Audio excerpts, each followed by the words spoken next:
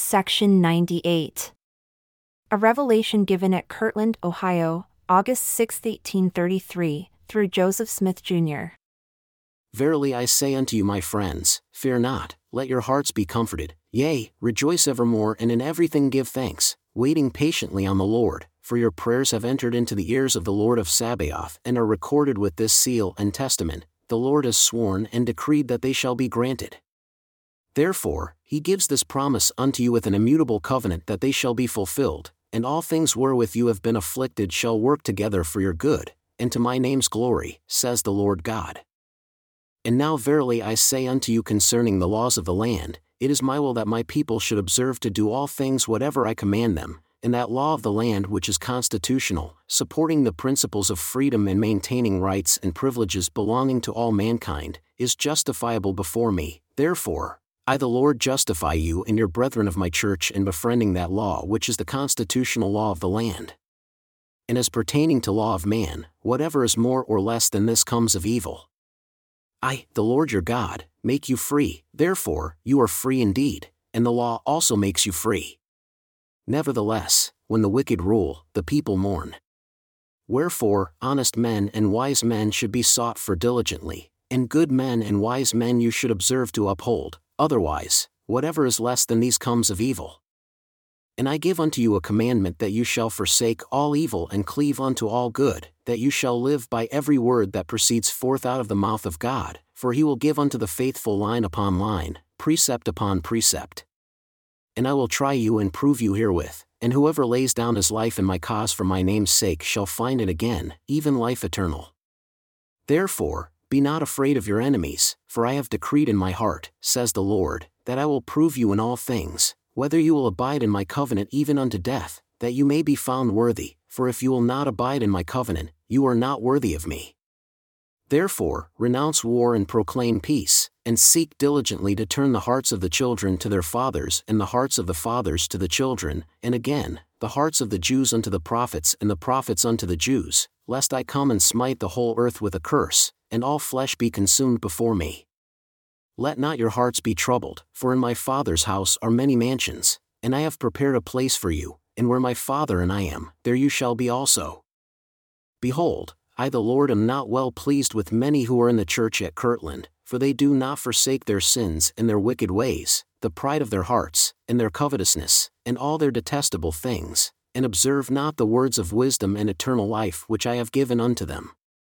Verily I say unto you that I the Lord will chasten them and will do whatever I list, if they do not repent and observe all things whatever I have said unto them. And again, I say unto you, if you observe to do whatever I command you, I the Lord will turn away all wrath and indignation from you, and the gates of hell shall not prevail against you. Now, I speak unto you concerning your families. If men will smite you or your families once, and you bear it patiently and revile not against them, neither seek revenge, you shall be rewarded. But if you bear it not patiently, it shall be accounted unto you as being meted out a just measure unto you. And again, if your enemy shall smite you a second time, and you revile not against your enemy and bear it patiently, your reward shall be 100-fold. And again, if he shall smite you a third time and you bear it patiently, your reward shall be doubled unto you 4-fold. And these 3 testimonies shall stand against your enemy if he repent not, and shall not be blotted out. And now verily I say unto you, if that enemy shall escape my vengeance, that he be not brought into judgment before me, then you shall see to it that you warn him in my name, that he come no more upon you, neither upon your families, neither your children, nor your children's children unto the 3rd and 4th generation. And then if he shall come upon you, or your children, or your children's children unto the 3rd and 4th generation, I have delivered your enemy into your hands. And then if you will spare him, you shall be rewarded for your righteousness, and also your children, and your children's children unto the 3rd and 4th generation. Nevertheless, your enemy is in your hands, and then if you reward him according to his works, you are justified. If he has sought your life and your life is endangered by him, your enemy is in your hands and you are justified. Behold, this is the law I gave unto my servant Nephi, and your father Joseph, and Jacob, and Isaac, and Abraham, and all my ancient prophets and apostles. And again, this is the law that I gave unto my ancients, that they should not go out unto battle against any nation, kindred, tongue, or people, save I the Lord commanded them. And if any nation, tongue, or people should proclaim war against them, they should first lift a standard of peace unto that people, nation, or tongue, and if that people did not accept the offering of peace, neither the second, nor third time, they should bring their testimonies before the Lord.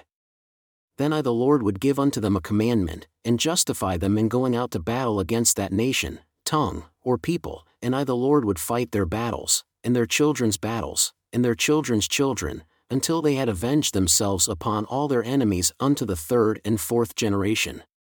Behold, this is an example unto all people, says the Lord your God, for justification before me.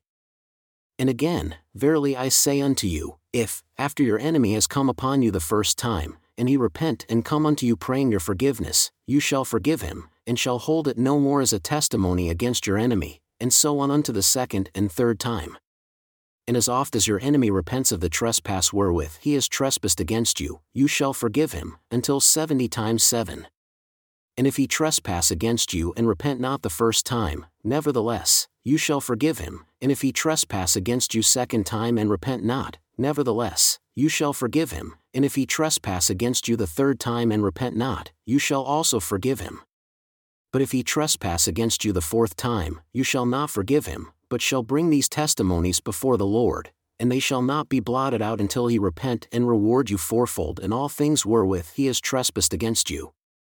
And if he do this, you shall forgive him with all your heart, and if he do not this, I the Lord will avenge you of your enemy 100-fold, and upon his children, and upon his children's children, of all them that hate me, unto the third and fourth generation.